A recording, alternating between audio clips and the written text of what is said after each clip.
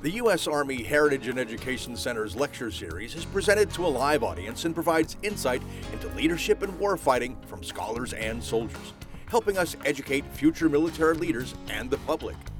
The opinions and statements of the speakers featured on this presentation are not necessarily the views of the United States Army or the Army Heritage and Education Center.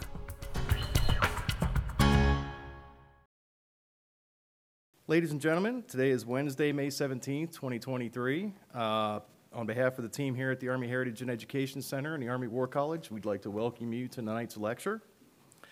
Before we get started, I'd like to thank our foundation and all that they do for us. Tonight they'll be selling the speakers' books out here at the entranceway to the auditorium, so when you come on out, please make sure you grab yourself a copy. All proceeds support the work that the foundation does to support us, so thank you very much. We welcome listeners from all over the world through our live stream. For those of you listening online, remember that you can enter into the chat any Q&As that you have during the session here when it's over. My name is Greg Statler. I'm the Collections Director here at the AHEC, and tonight I have the honor of presenting the US AHEC team and introducing our speaker. Dr. Thomas Guglielmo is the Department Chair and Associate Professor of American Studies at George Washington University.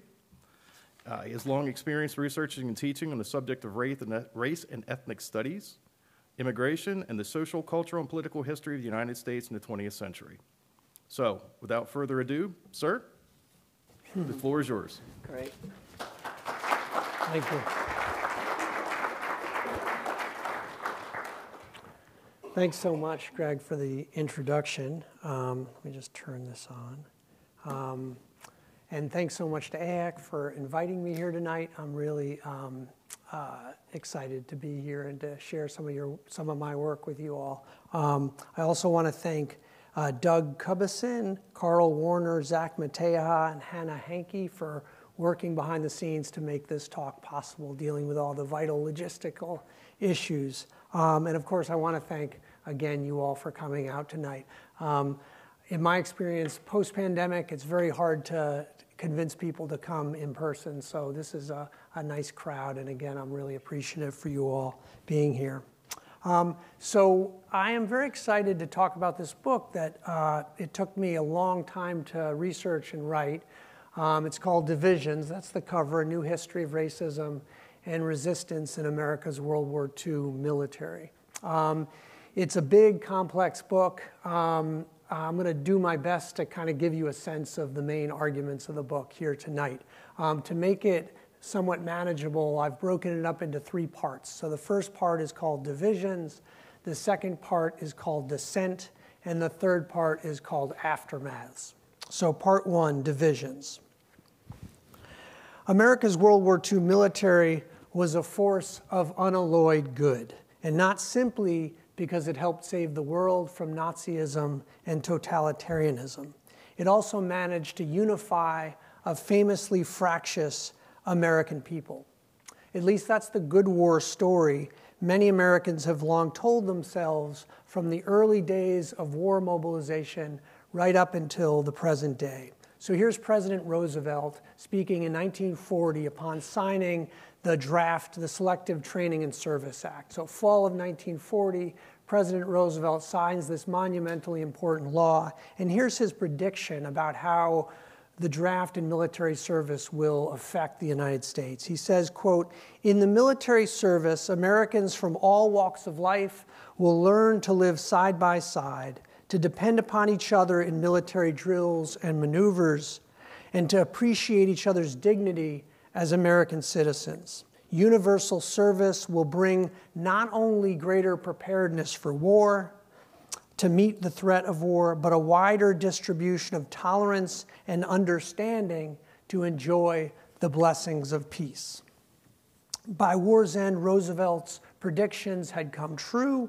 That is, if we can believe popular culture. So Hollywood combat films and popular books from the war years showcased countless diverse platoons, many, as one scholar put it, quote, quite consciously composed of one Negro, one Jew, a Southern boy, and a sprinkling of second-generation Italians, Irish, Scandinavians, and Poles. And I'm sure you've seen movies with this common common theme. And this is a poster from the war years that captures this theme of unity and uniform. If you've seen Guadalcanal Diary or Baton or Sahara, Gung Ho, Action in the North Atlantic, any of these films kind of have this, Saving Private Ryan more recently, have this common theme of diverse soldiers coming together in time of war.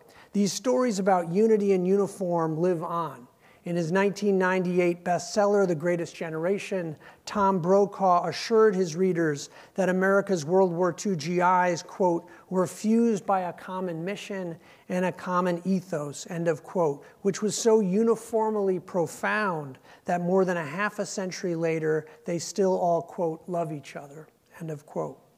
Completed 6 years later, the World War II Memorial on the National Mall, according to its website, quote, stands as an important symbol of American national unity, a timeless reminder of the moral strength and awesome power that can flow when a free people are at once united and bonded together in a common and just cause. So again, the same theme of unity in uniform.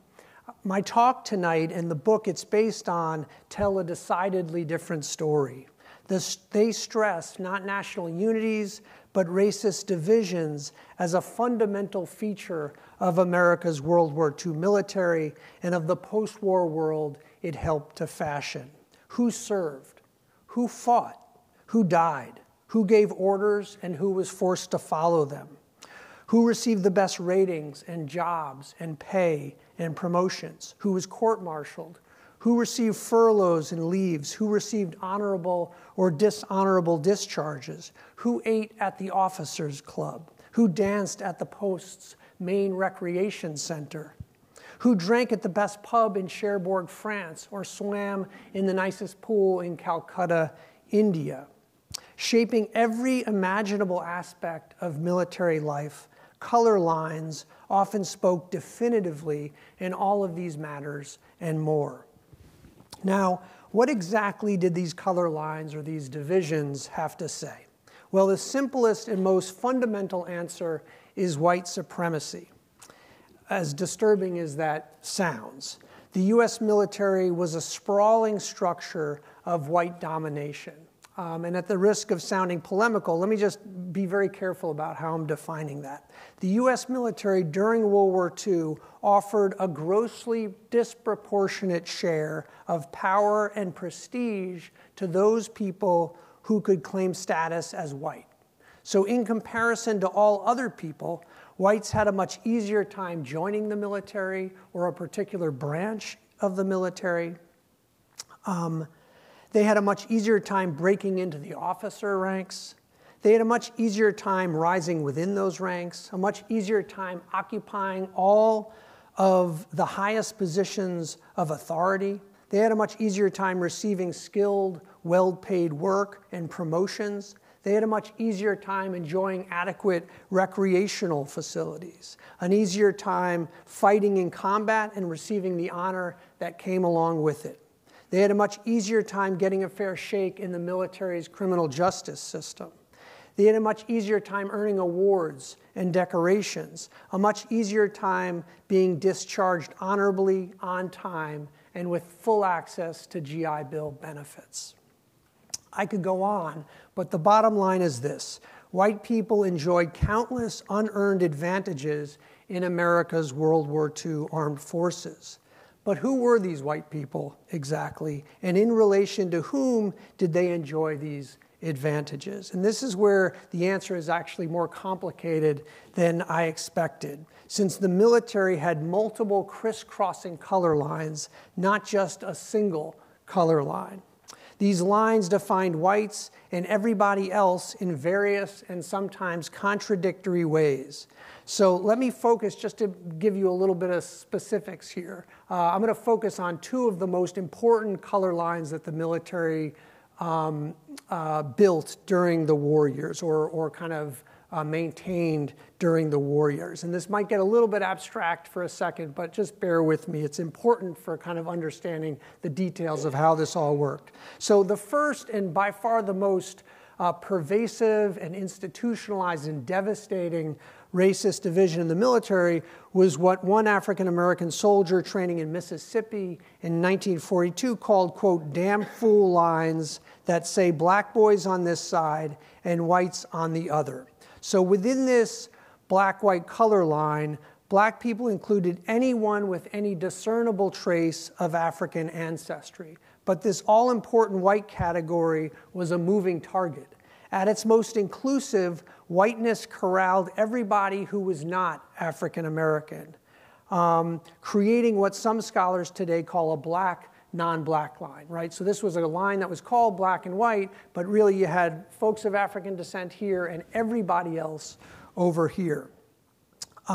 In this case, the power of anti-black racism sometimes transformed Japanese Americans, Chinese Americans, Filipino Americans, Mexican Americans, Native Americans, Puerto Ricans, and others into white insiders of a sort.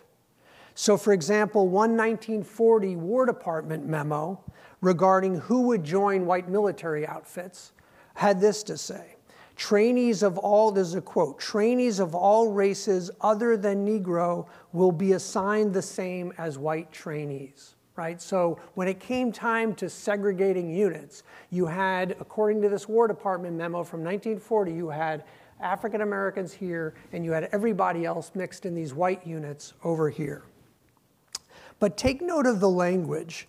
The same as white trainees, not white trainees, but the same as white trainees. That language, some of those, quote, races other than Negro, quote, end of quote, were not exactly white, but would be assigned to units as if they were. Here then is a sign that the military established other color lines besides the all-important black-white color line. The most important of these were various versions of a white, non-white line. This color line was less widespread than the black-white color line, but at times it nonetheless narrowed the category of white to include, at its most exclusive, only those of supposed pure European descent. This meant that groups like Asian Americans, Latino Americans, and Native Americans zigged and zagged throughout the war years. They zigged and zagged between whiteness, non-whiteness, and a nominal whiteness, between insider, outsider, and a murky middle ground. Now, of these non-black minority groups, no one's status shifted as frequently and as dramatically as that of Japanese Americans. Why? Because of their supposed unbreakable ties to America's archenemy in the Pacific. In fact, racist assumptions about those ties sometimes led to exclusions of Japanese Americans alone. So, for example, the Navy, from the beginning of the war throughout the entire war, the Navy flatly refused to admit any Japanese Americans into its ranks. Right? So this is, and they did this only with Japanese Americans. So this is a kind of an example of a boundary that put Japanese Americans here, everybody else over here. So the military's various color lines, and I've given you, again, the two most common examples of these lines, the black-white line and the white-non-white line. The military's various color lines, as ubiquitous as they were, sometimes shifted over the course of the war, especially in combat.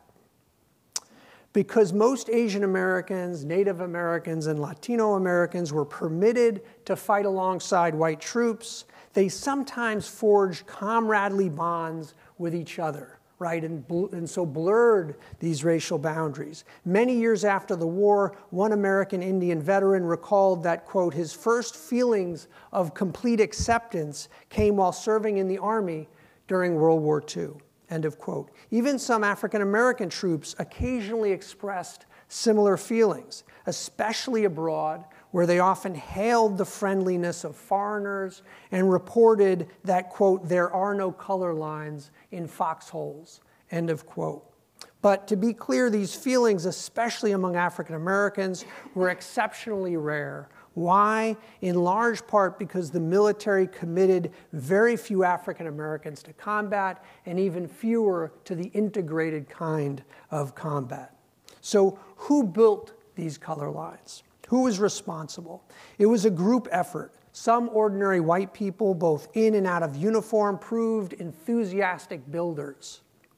But more powerful architects had the most say in the matter, especially on-the-ground commanders and War and Navy Department leaders. With a few important exceptions, the White House, Congress, and the courts, including the U.S. Supreme Court, supported these leaders implicitly or explicitly all along the way. So there's one really important seeming exception to this rule. In 1940, that Selective Training and Service Act law that I mentioned that Roosevelt signed in the fall of 1940, it contained a straightforward and sweeping civil rights clause in it. Quote, "In the selection and training of men under this act, and in the interpretation and execution of the provisions of this act, there shall be no discrimination against any person on account of race or color," end of quote. But the military refused to follow the letter of this law, and the White House and the courts never forced it to do so. And so there was this kind of monumental civil rights clause in the Draft Act, but it was basically ignored. Why build these color lines? This is actually a really, really important question. Why? You might think that in total war, the U.S. military had more important things to do than to divide its citizens. There was one primary paradoxical reason for these color lines, and that was that in the minds of American leaders, winning the war for four freedoms required unfreedoms. Winning the war for four freedoms, this was in the mind of American leaders, winning the war for four freedoms required unfreedoms. That is, military brass claimed repeatedly, for example, that the morale, efficiency, and discipline of U.S. troops demanded Jim Crow, demanded it. The implication was that without segregation, whites would be too consumed by their hatred for black people to invest their all in the war effort. And this is a kind of an argument that you see that military leaders make over and over again in their defense of not just segregation of troops, but all kinds of other racial discrimination. Now, this argument that white folks would simply not go for any kind of integration or any semblance of equality when it came to racial matters, this argument was a damning admission about the depths of the nation's anti-black racism. And of course, it painted a picture of the wartime military that contrasted sharply with popular notions of unity. But truthfully, military Jim Crow had most to do with its leaders, with military leaders' own deep investments in white domination and black subordination. Both of these things, these leaders seemed to believe in their bones, were natural, essential, and virtuous features of American life. Now, it's true that towards war's end, some leaders broke from this consensus, this white supremacist consensus, experimenting with integrated fighting units, training camps, and base facilities. So there was change, some change over time. But most leaders did not change over time, at least during the war. Most leaders clung to a military steeped in anti-black racism through victory and beyond. Now, the white, non-white color line, that's kind of how do you get black-white color lines? Let me just talk about the white, non-white color lines that I mentioned earlier. They had their own particular justifications. At times, military leaders also viewed them as essential to the war effort, none more so than when Japanese Americans and issues of national security were involved. And as with Japanese American internment, the idea so prevalent during the war was that Japanese Americans could never be trusted, and so military policy had to reflect this basic fact. At other times, however, these leaders also viewed racism targeting, say, Japanese Americans or Chinese Americans or Filipinos or Mexican Americans. Sometimes they viewed this racism as a war effort liability, as something that hurt the war effort and therefore ought to be addressed. Why leaders felt that this racism damaged America's ties to, say, China and Mexico and the Philippines and India, our quote-unquote darker allies. They also saw this racism as confirming some of the worst propaganda from the Axis, saying that America wasn't fighting a war for the four freedoms. It was instead fighting a race war for white supremacy. So in these kinds of ways, some military leaders said, you know what, maybe we should actually dial back some of this racism directed not so much at African Americans, but Asian Americans and Native Americans and Latino Americans. Now, black activists and their allies made some of these same points about Jim Crow in uniform, but to little avail. Nearly all of America's military brass viewed bright black-white lines as an undisputed wartime imperative. By contrast, the value of white, non-white lines was more contingent, varying somewhat depending on the time, the context, and the people in question. So that's part one, divisions. And the bottom line is there was rampant racism in the US military during World War II, but it was complicated, and it was targeted at different groups in different kinds of ways. I'm going to just conclude this section with a few images that kind of visually represent some of the divisions that I've been talking about, because I know it can feel kind of abstract. These photos hopefully will give you kind of a vivid sense of some of these matters. So this is a member of the military police, quote unquote, colored in Columbus, Georgia, April 1942. This is a kind of a typical segregated black army unit. This is at Fort Bragg. This is a Mexican-American company. Very unusual. Mexican-Americans were almost always integrated into so-called white outfits, but this was a National Guard unit from El Paso that, at least for a time, was entirely, at least in terms of its enlisted personnel, entirely Mexican-American. But over time, it became integrated. This is a company I of the 1st Filipino Infantry at Camp Beale in California, so the 1st Phil. This was another one of these units that was segregated by race. It wasn't just that there were all African-American units, there were also some other units that were defined by race.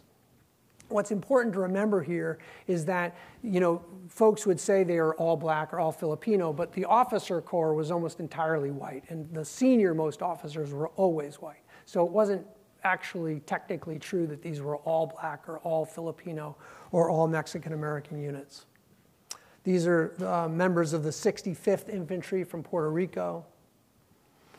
I mentioned that color lines could break down at certain times in certain places, and one really important place was overseas. So African-American soldiers constantly remarked on the fact that, wow, we're outside the United States and we're actually finally being treated like full-fledged human beings. And this is something that they experienced in Europe, in parts of Asia, in Australia, and so forth. And you can imagine it really made an impression on many African Americans. So this is a great photograph, Soldier Ellis Ross in Italy with a group of friends enjoying a meal, something that he could have never done in many parts of the United States at this very time. So this is a great photograph of Noboru Hokami and Charles Carroll, who appear to have fought together in Europe, convalescing and sharing a hug, having broken certain boundaries and created a real friendship that, again, might not have been so possible prior to combat, prior to World War II. Okay, so that's part one, divisions. Let me talk now, part two, dissent. So these divisions or these color lines are only half the story. After all, the military's purpose in building these lines was often defensive. It sought to shore them up against constant efforts to rewrite or to remove these divisions or these boundaries or these lines. Furthermore, to the extent that these boundaries shifted or blurred over the course of the war, bottom-up struggles deserve a good deal of the credit, right? So some of it had to do with combat and the ways in which color lines broke down in combat. Some of it had to do with the perceived needs of the US government fighting with, quote, darker allies, and therefore racism could be a liability. So there are a lot of different pressures at work that might have led to the blurring of these boundaries. But a really important factor that I don't think has gotten enough attention is the bottom-up pressure to democratize the military, to make it stand for what our country said it was fighting for in this war. And yet we don't have a great understanding of the role of the military, and especially of troops themselves, in civil rights histories. Wide-ranging battles against military racism constitute, in my view, a vital chapter in the broader story of a modern America's civil rights movements. So I want to just give you a sense of what these movements looked like in the military during World War II. So first off, these battles were plural. Just as there were distinct color lines that wended their way throughout the military, distinct movements arose in response. The largest of these involved black troops and an impressive array of allies, including black newspapers, civil rights organizations, labor unions, religious groups, and troops, families, and loved ones. The troops themselves tended to focus their battles against the racism most common in their day-to-day lives, so involving rank and promotion and jobs and recreation. Their allies supported them in these battles, but they also took the lead on broader policy fights involving greater access to the military and also the desegregation of the military.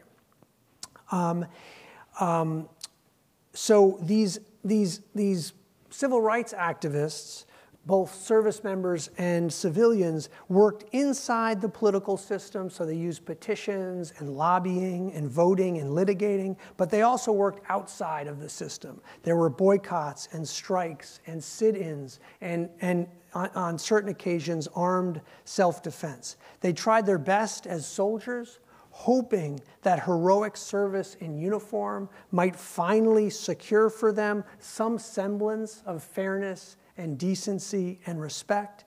And they tried their least, convinced that no amount of sacrifice in uniform would ultimately uproot Jim Crow, right? And many of them had memories of World War I where they were told, promised that you will come home and you will finally receive some semblance of equal rights in the United States, and they were met with race riots and the reemergence of the Ku Klux Klan and so forth.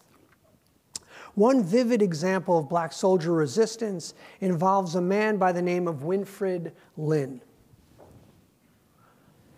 So Mr. Winfred Lynn, long forgotten today, was once a household name in at least some circles in World War II America. A national civil rights group bore his name.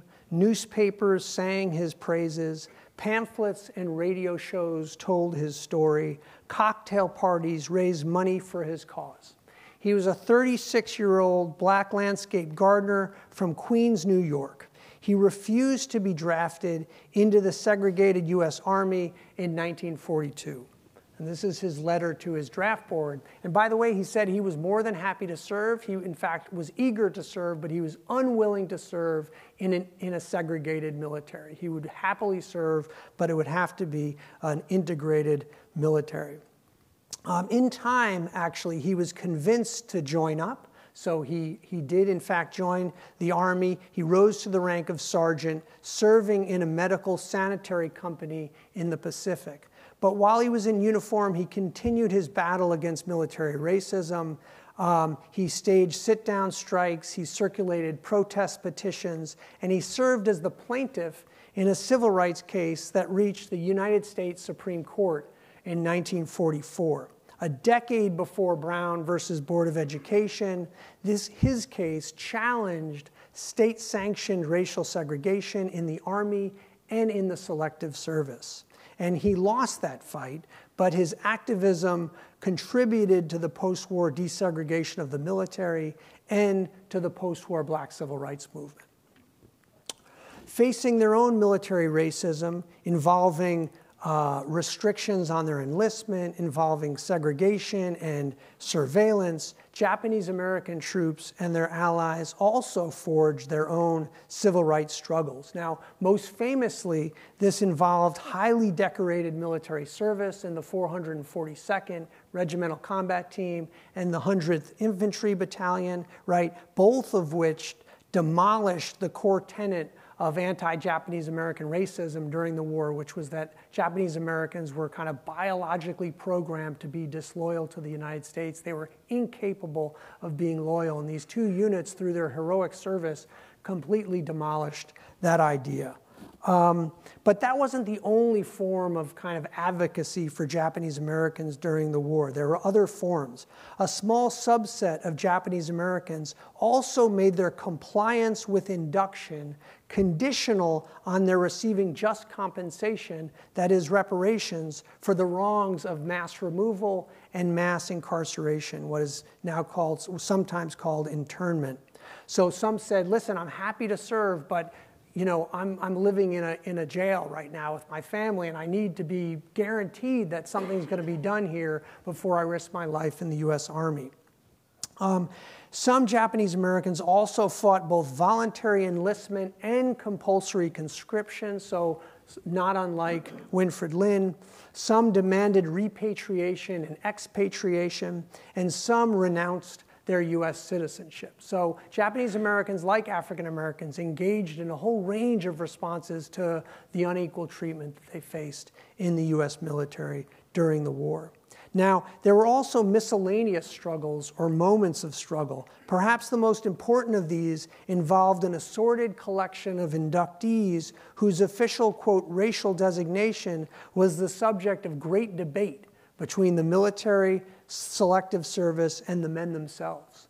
In many of these cases, the men who might have identified as Indian or Creole or Puerto Rican, in many of these cases, they fought most fervently to be not defined as African American, since it was that group, that category, that faced the most devastating forms of military racism. So it created all kinds of incentives for people to avoid that classification.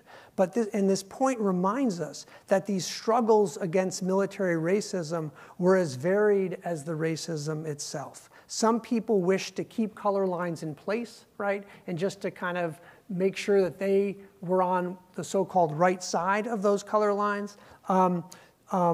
Some others simply wanted to relocate themselves and perhaps their fellows in relation to these color lines. Others wished to eliminate all color lines altogether and essentially said, listen, this war is supposedly against racism, it's against Nazism, it's for the four freedoms, our military should reflect that. So this is part two, dissent, right? So yes, there was expansive racism in the military, but that also generated a whole level of resistance against that racism. Again, wishing for a military that looked more in line with the highest ideals of our war effort. So I want to conclude.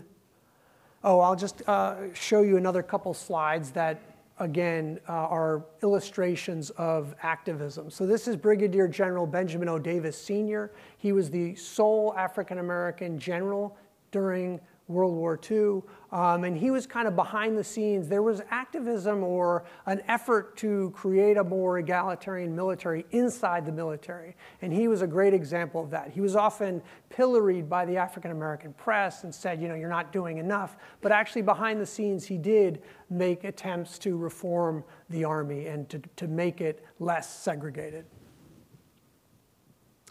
This is an example of the kind of activism that happened on the home front related to these issues. So this is a petition that I found in the National Archives in College Park, eliminate discrimination in the armed forces, and they're calling for three things in particular. They want an end to the numerical restrictions against African Americans in the Air Corps. They're against the refusal of the Navy to commission African Americans, and they are against the continued refusal to accept the constructive proposal that a voluntary interracial unit be set up in the armies. So this was actually a really important campaign during the war. So in the effort to desegregate the military, the response often was, well, whites won't go for it. And so the response of some activists was, hey, well, why don't we just create a division that would only include people who wish to serve in that division. And so, only people who are okay with integration would be involved. But that was shot down by the War Department early on and never really seriously considered. This is a Young Communist League pamphlet from '42, again, in favor of this voluntary integrated unit. They wanted to call it the Crispus Attucks Volunteer Mixed Regiment for New York. This is the 442nd Combat Team. I mentioned this famous unit before. They're training at Camp Shelby in June of 1943.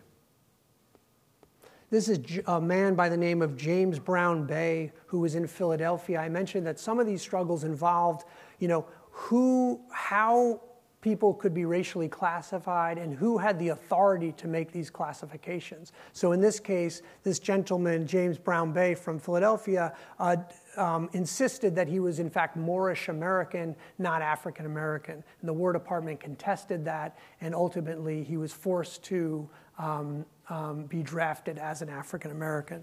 Actually, I'm sorry, in this case, James Brown Bay refused and went to jail instead. Okay, aftermath. So I want to conclude with a brief discussion of the consequences of these stories I've been telling, right? So I'm talking about divisions on the one hand and dissent against, resistance against these divisions on the other. So ultimately, what's the upshot of this kind of complex give and take story of racism and resistance? And the answer to that question is really complicated. So I think that there were some really positive consequences that came out of this story about racism and resistance in the military during the war, but there were a lot of negative consequences too. So I'm going to start with the positive and end with the negative. So on the positive side, countless returning veterans infused home front freedom struggles or civil rights movements with enormous energy and moral authority. The war years had profoundly changed many African American GIs. They donned the official uniform of the U.S. military. They traveled America and the world. They met new people. They learned new skills, thrilled to new freedoms, and protested against old injustices. And in the process, they became ever more convinced that America could and must change. Crossing the Pacific on a troop transport in late December in 1945, one African-American soldier later recalled predicting about his fellow black veterans, quote, "When the moment came, and it would come, these men were going to be the cutting edge of a movement that would change America," end of quote. That moment arrived sooner than he and others might have expected. All over the country, many black veterans quickly became leaders, organizers, and foot soldiers in surging post-war civil rights struggles. They marched to courthouses across the South to register to vote. They organized NAACP chapters. They lobbied governments for fair employment and fair housing laws. They became plaintiffs in numerous very important civil rights cases. They joined or launched local efforts to desegregate schools and pools, neighborhoods, and movie theaters. They unionized their workplaces. And in the 1950s and 60s, they cultivated a whole new generation of civil rights activists. A similar sort of political awakening occurred with other troops of color as well, and for some of the same reasons. The wartime chance to represent the United States, to travel, to meet new people, to learn new skills. But in contrast to black veterans, many Asian Americans, Native Americans, and Latino Americans enjoyed greater freedoms inside the military than anything they had experienced outside of it. And that was an experience that also politicized them in new and profound ways. Writing of Japanese American soldiers, for example, from Hawaii, historian Franklin Odo, the late historian Franklin Odo, argued that, quote, race relations could never be the same after on the mainland and in Europe, they, meaning Japanese American soldiers, bought sex from white prostitutes, fed white beggars, fraternized and brawled with white GIs, married white women, and killed white enemies, end of quote. Similarly, for Native American veterans, the greater inclusion that they found in the armed forces reinforced a desire for self-determination or equal treatment or some combination of the two.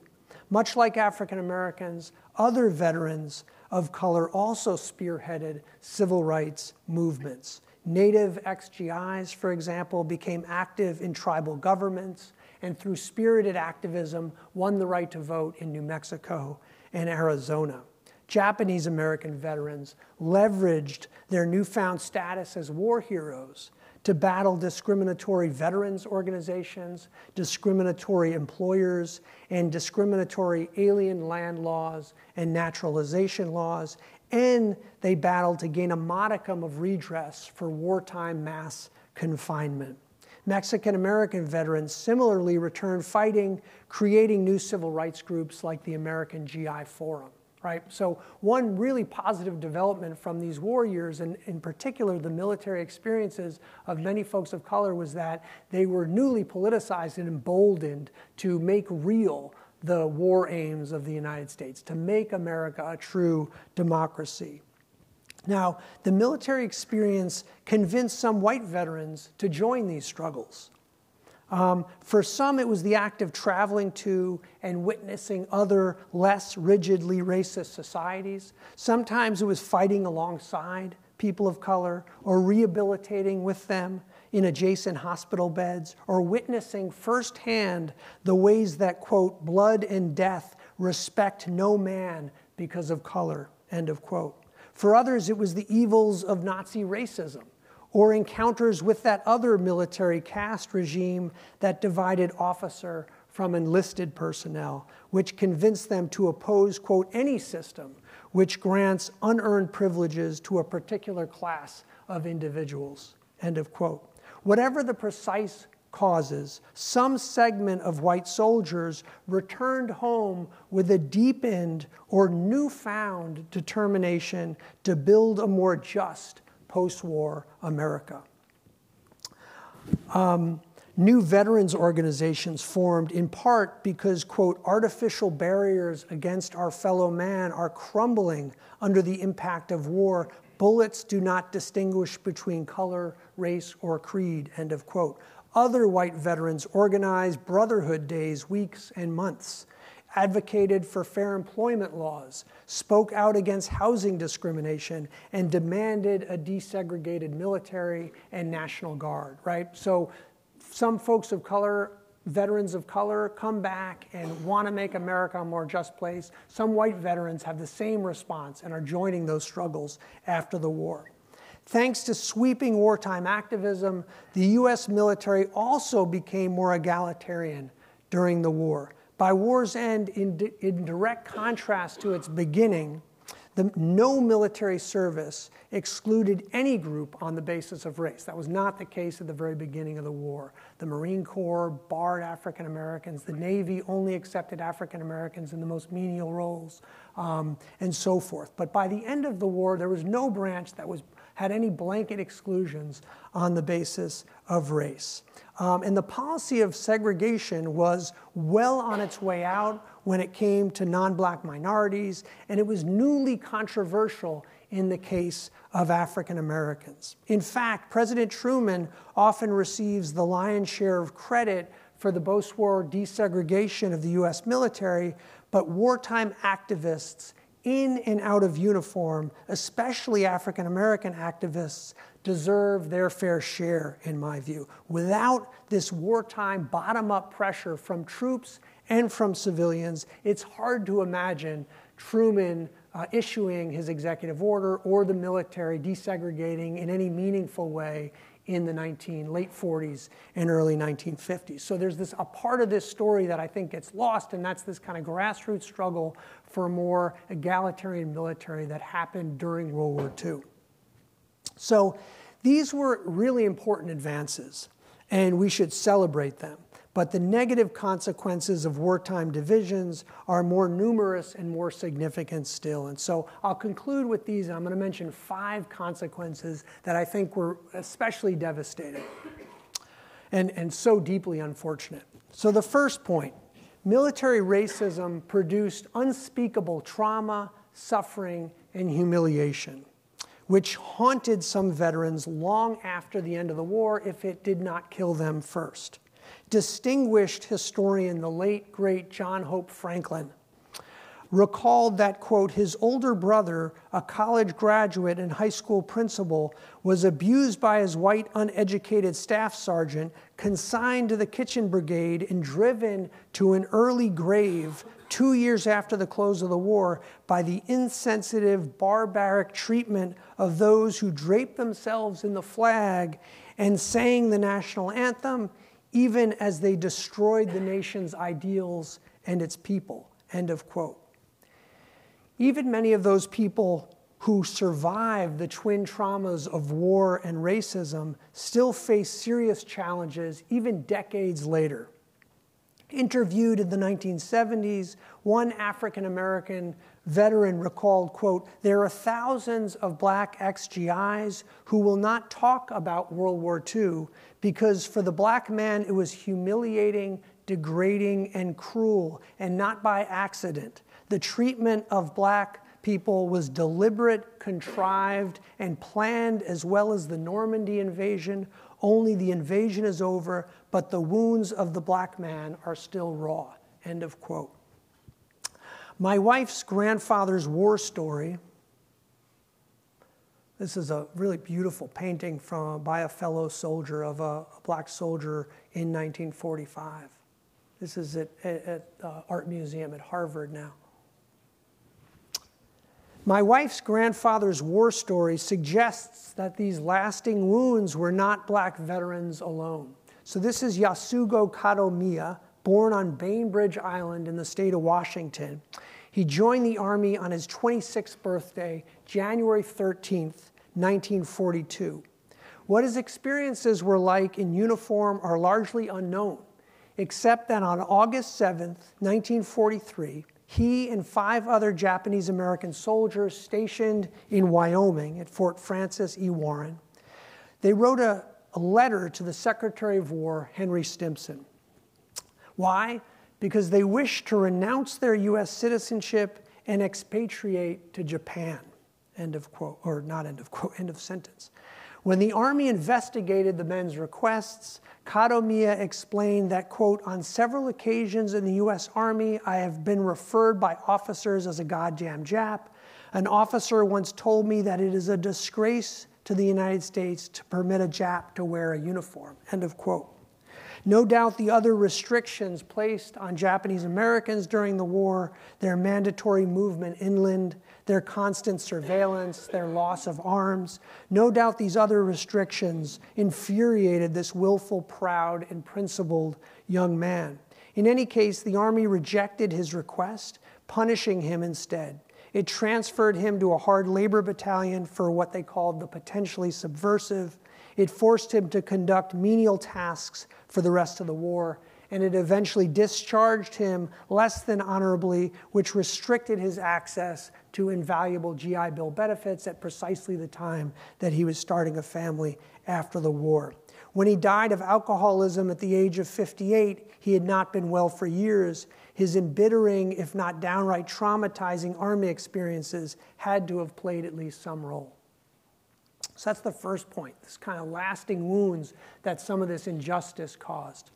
Second point, the military's racist lines unquestionably interfered with its efficient execution of the war, perhaps lengthening America's time in the conflict and costing American lives. For example, the military's restrictions against African American and Japanese American enlistment. So I have a whole chapter on how the Army in particular kind of systematically restricted the access of African Americans to the point where they were supposed to be proportionally represented in the Army, which would have been about 1.6 million. There were 1.1 million African Americans in the Army, a huge number. So they were very important to the war effort and should be honored for that, for sure. But there would have been many, many more African Americans in the military had there not been this kind of systematic effort to keep their numbers down. So that's what I mean by these kind of enlistment restrictions against African Americans. There were some restrictions against Japanese Americans as well, but they weren't as widespread or as, yes, they were not as widespread. In any case, the bottom line is the military's restrictions against African Americans, especially, and Japanese Americans to some extent, their enlistment, or their restrictions against their and other non-whites' promotions and commissions, robbed the military of more than 500,000 additional troops and untold numbers of people who, had they been given the chance, would have excelled as, say, pilots or paratroopers or generals. But those were all positions that were completely off limits to folks of color, and especially African Americans. So one has to wonder kind of how would this have impacted the war had the military taken full advantage of all of its people. Moreover, while military leadership often claimed that color lines minimized inefficiencies and strife, they often maximized both. Why? In the form, or how was this the case? In the form of the added administrative work required to run multiple militaries, not just one, but a black military and a white military. In the form of the overuse and underuse of facilities, equipment, and people as a consequence of these multiple militaries. In the form of countless disturbances and protests to dissolve or deepen military racism, and in the form of lowered morale among many of those troops ensnared, enraged, and demoralized by that racism. Point 3. Military racism deepened many whites' investment in white supremacy, especially its anti-black variant.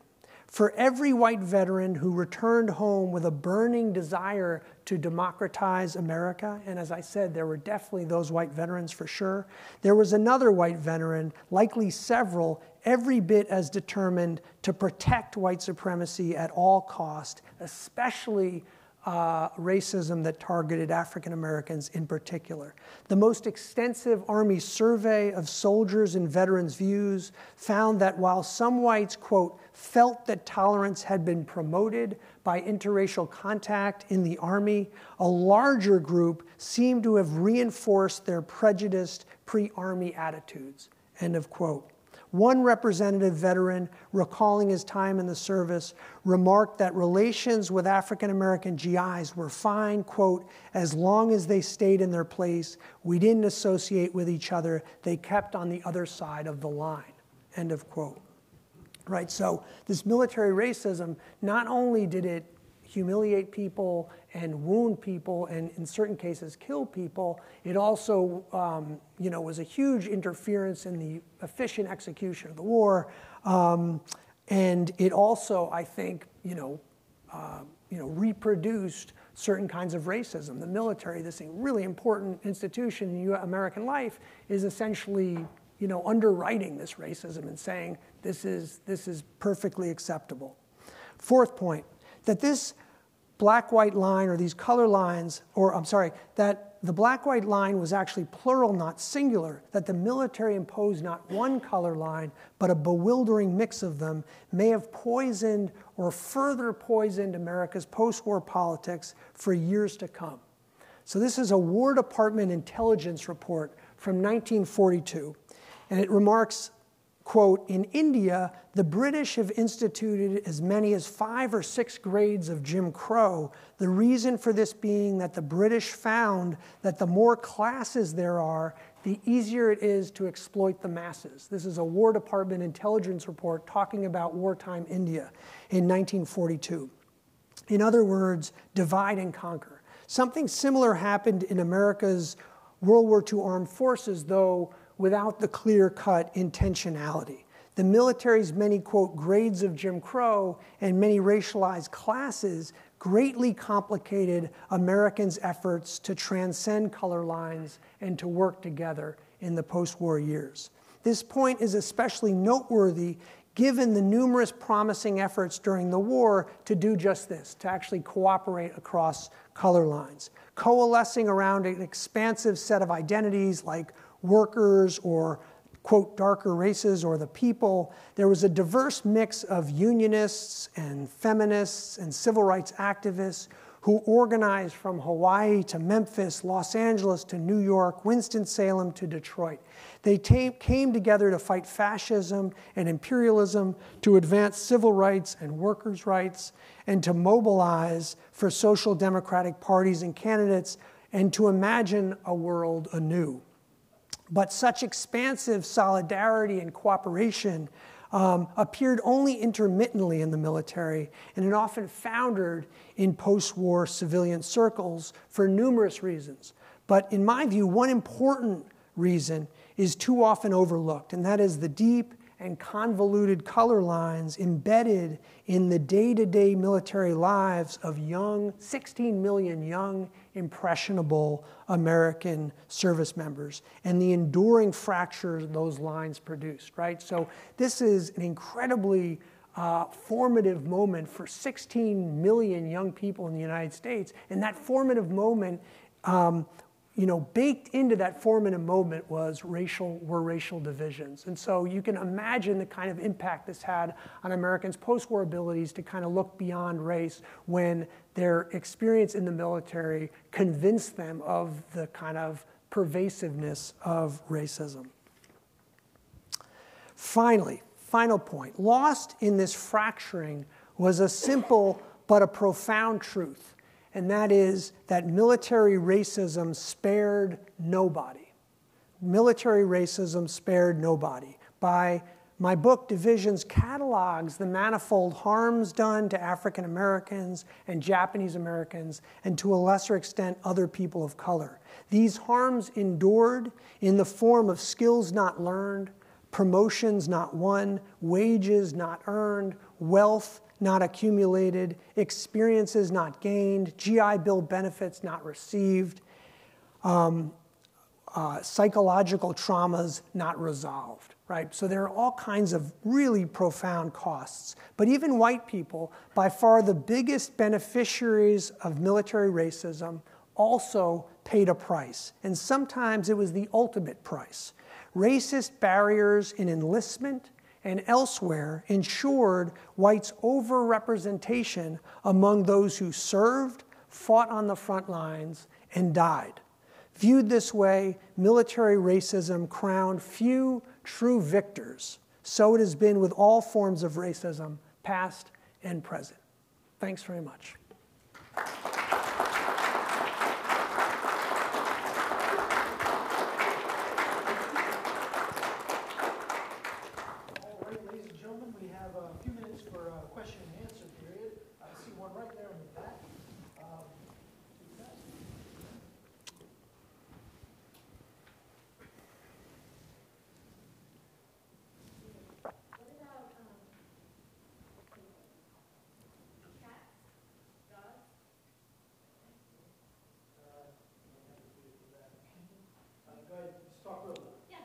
I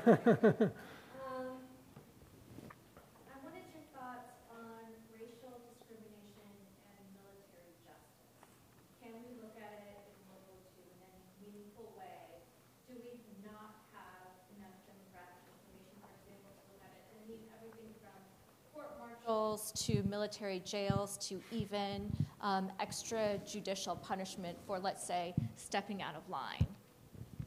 Yeah, thank you. So I've got about 5 or 6 pages in this book on military justice overseas in particular, and I've got a few pages on military justice in the United States. And the bottom line is there was extensive racism here.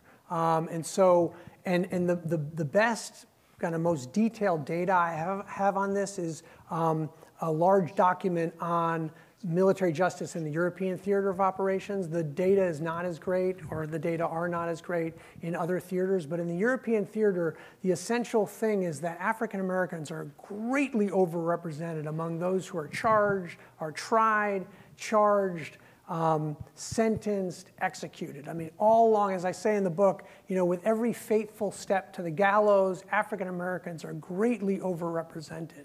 Part of it had to do with a military justice system that greatly favored folks in power, which disadvantaged people of all colors. But because there was so much racism, because African Americans were so underrepresented among the officers who are making a lot of these decisions, their prejudices really played a role in producing these immense disparities.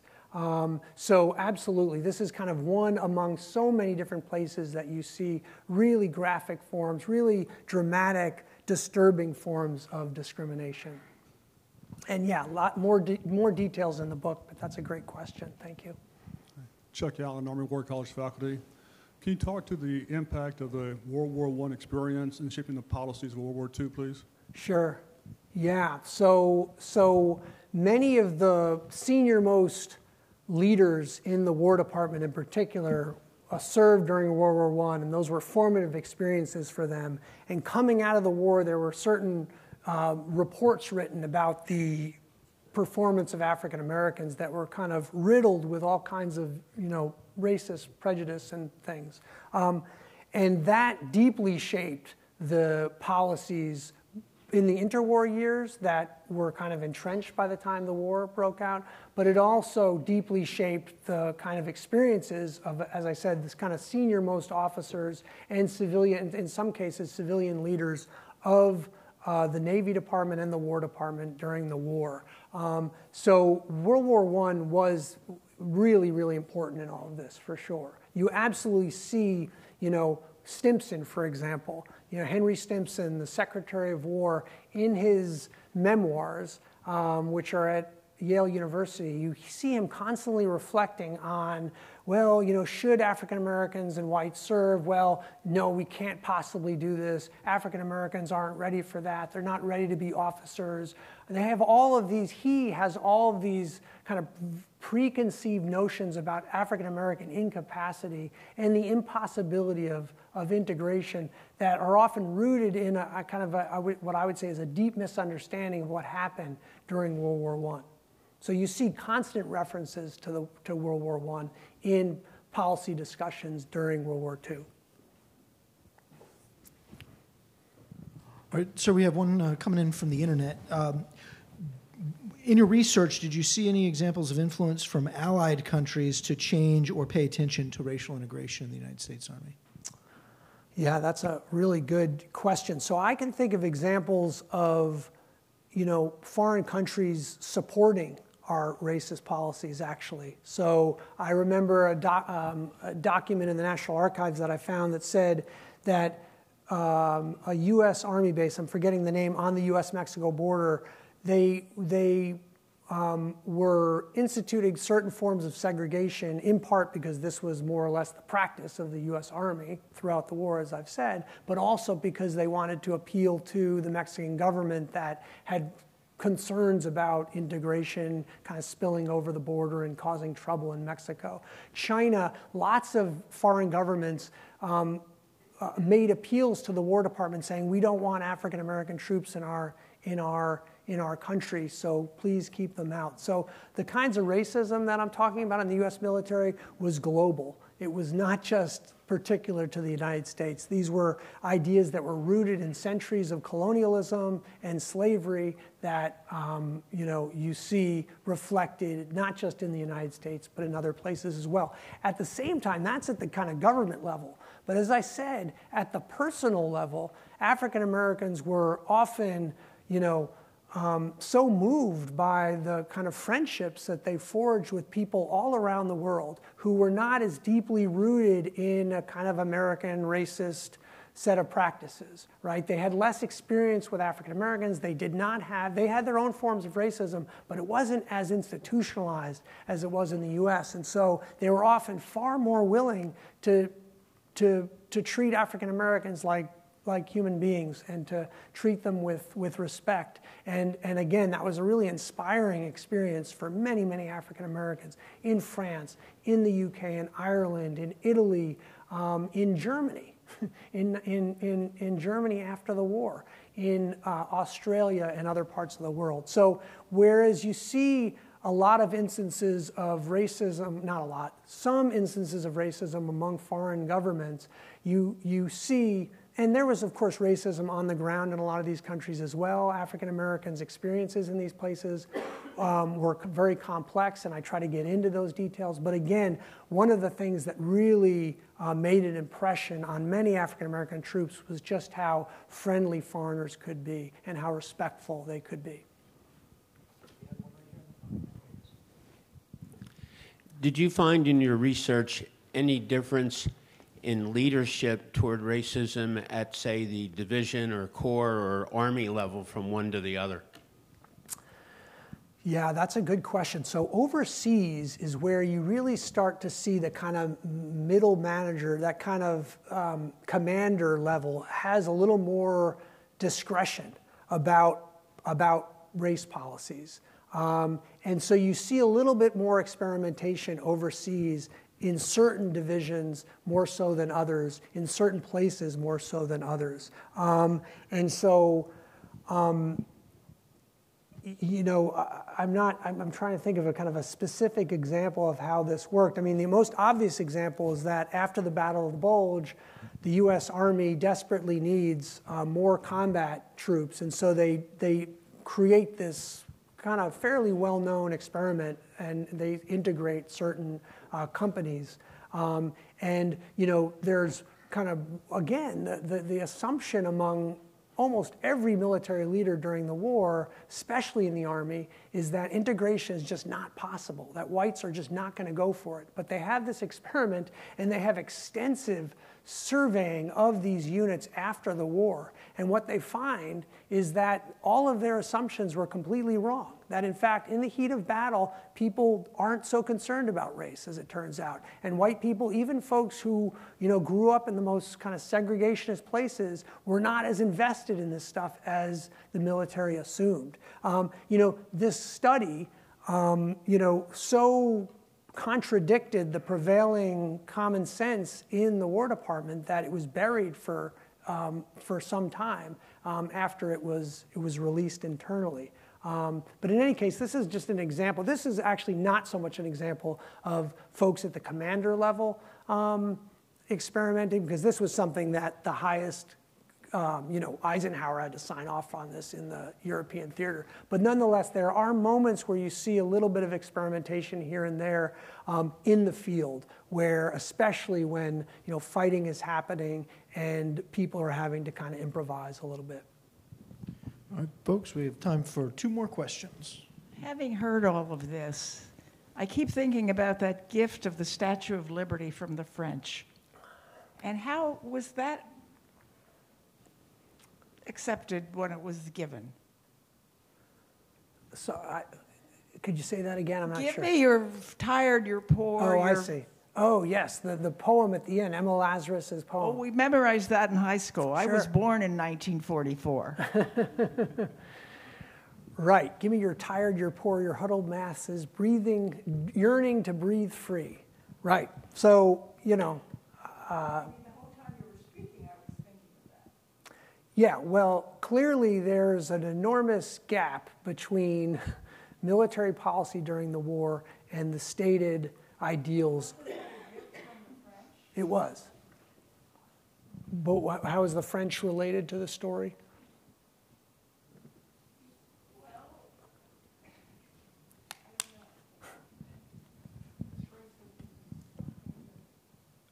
You don't think of that then, right? We're just perfect Americans for that.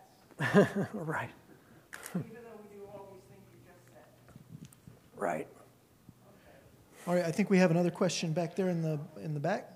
There were some of the units that were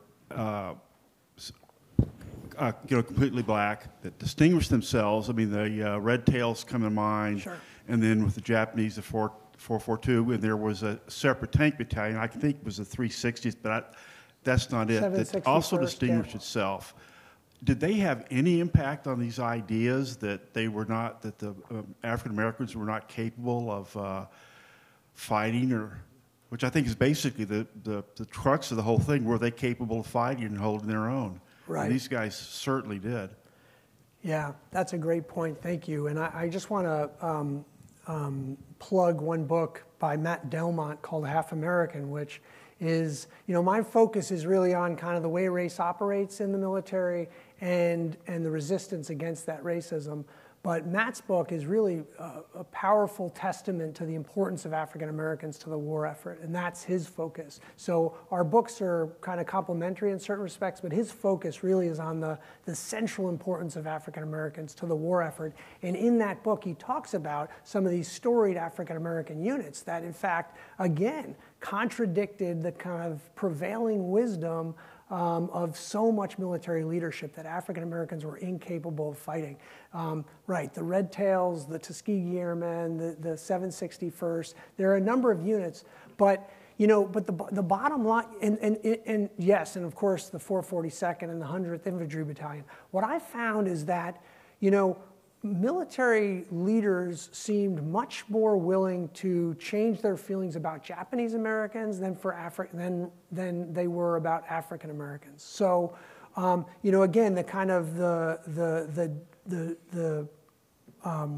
most kind of powerful assumption about Japanese Americans was that they were, as I said, incapable of being loyal.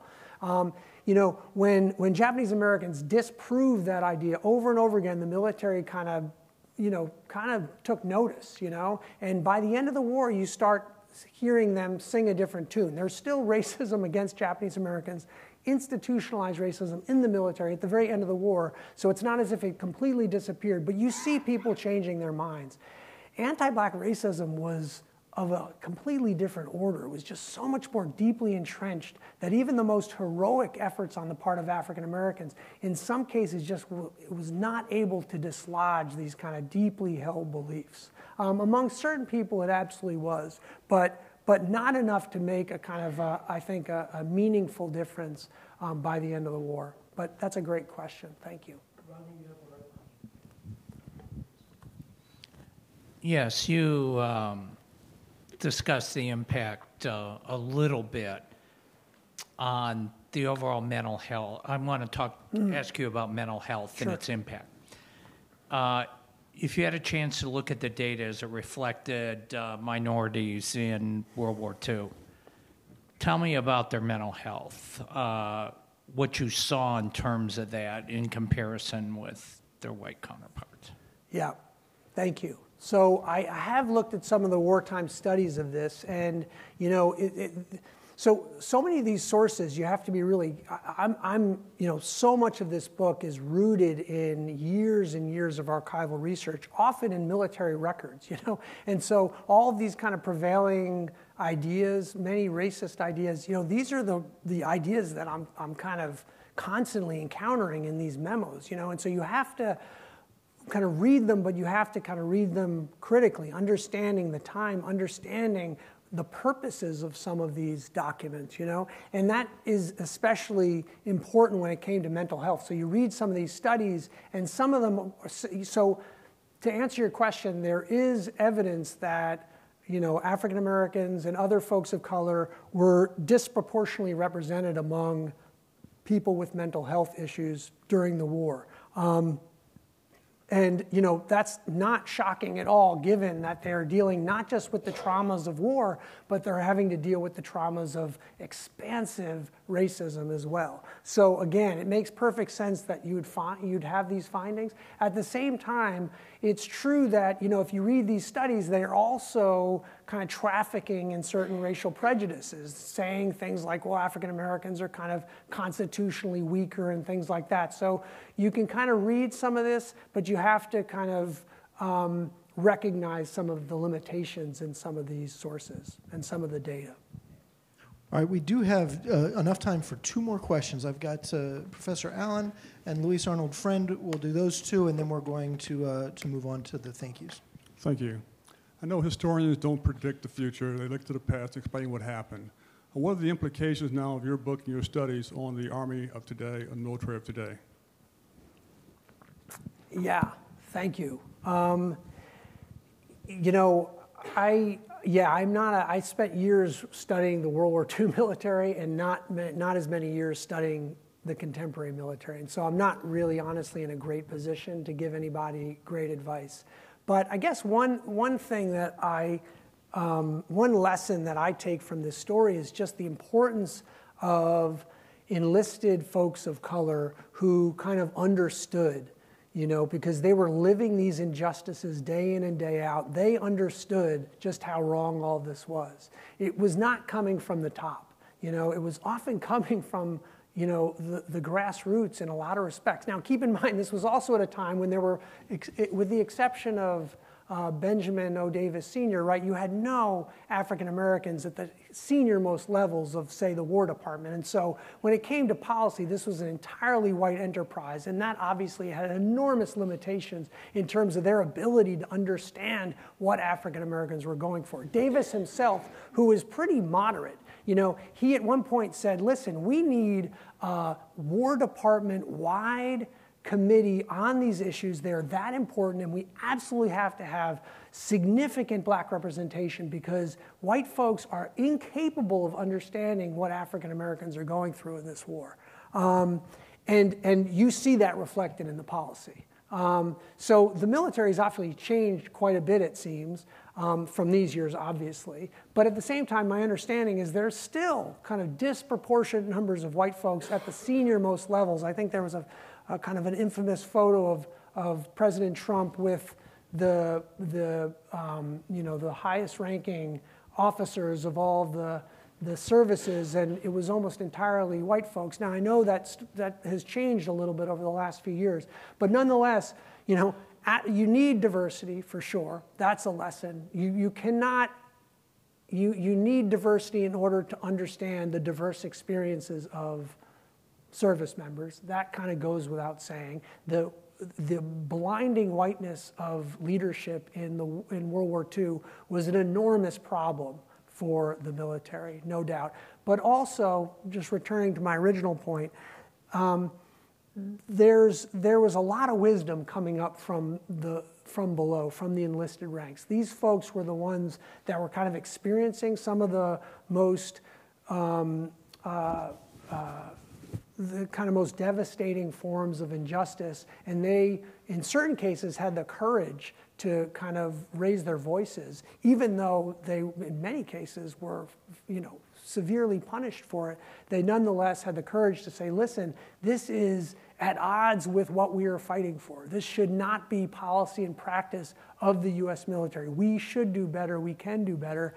That kind of stuff, it came from officers as well, and I mentioned some really great stories of black officers who spearheaded protests, you know, so the Tuskegee Airmen, for example, in, oh gosh, what is the name of that place? Fort Freeman in Indiana, you know, face all kinds of segregation at a base there and have engage in some civil disobedience to fight against it. So I don't mean to suggest that there weren't certain officers that were also really important in this battle to make the military live up to the wartime ideals of the nation, but it seems most often that it was really coming from the enlisted ranks. So that's just another lesson.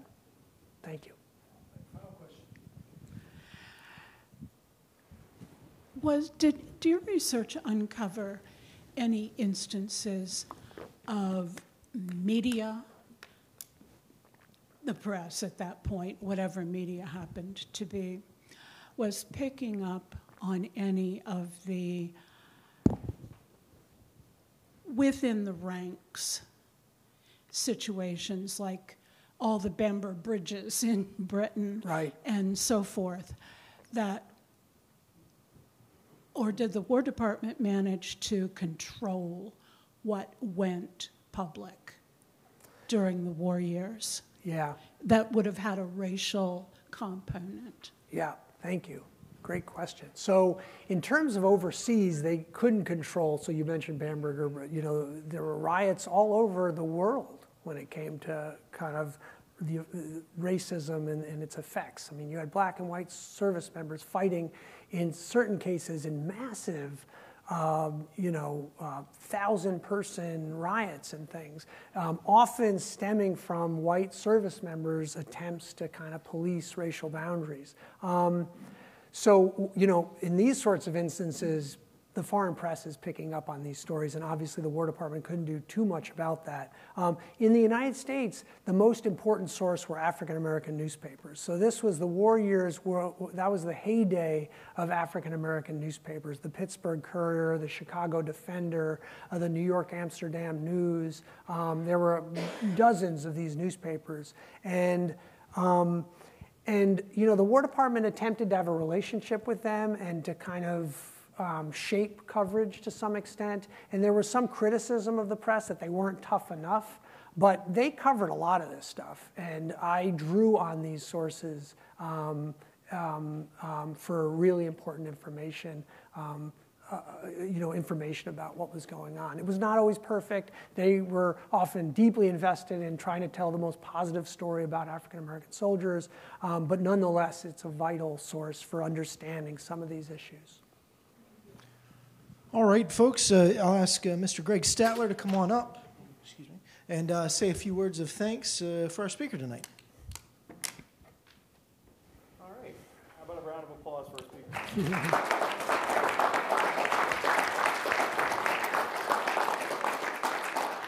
All right, so I'd like to thank you on behalf of the War College and AHEC for bringing this conversation to us. It's fantastic. On behalf of the folks here at the AHEC, I'd like to present you with an AHEC coin. Thank you very much. For all of your efforts. And again, fantastic conversation tonight. Thanks, Thank sir. you. Appreciate it. Thank you. Thank you for listening to our lecture. The U.S. Army Heritage and Education Center at Carlisle Barracks, Pennsylvania, USA is an integral part of the U.S. Army War College and maintains the knowledge repositories that support scholarship and research about the U.S. Army and its operating environment.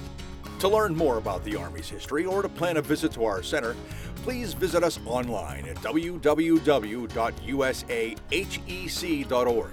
You can also follow us on Facebook, Twitter, and YouTube to learn more about past and upcoming events.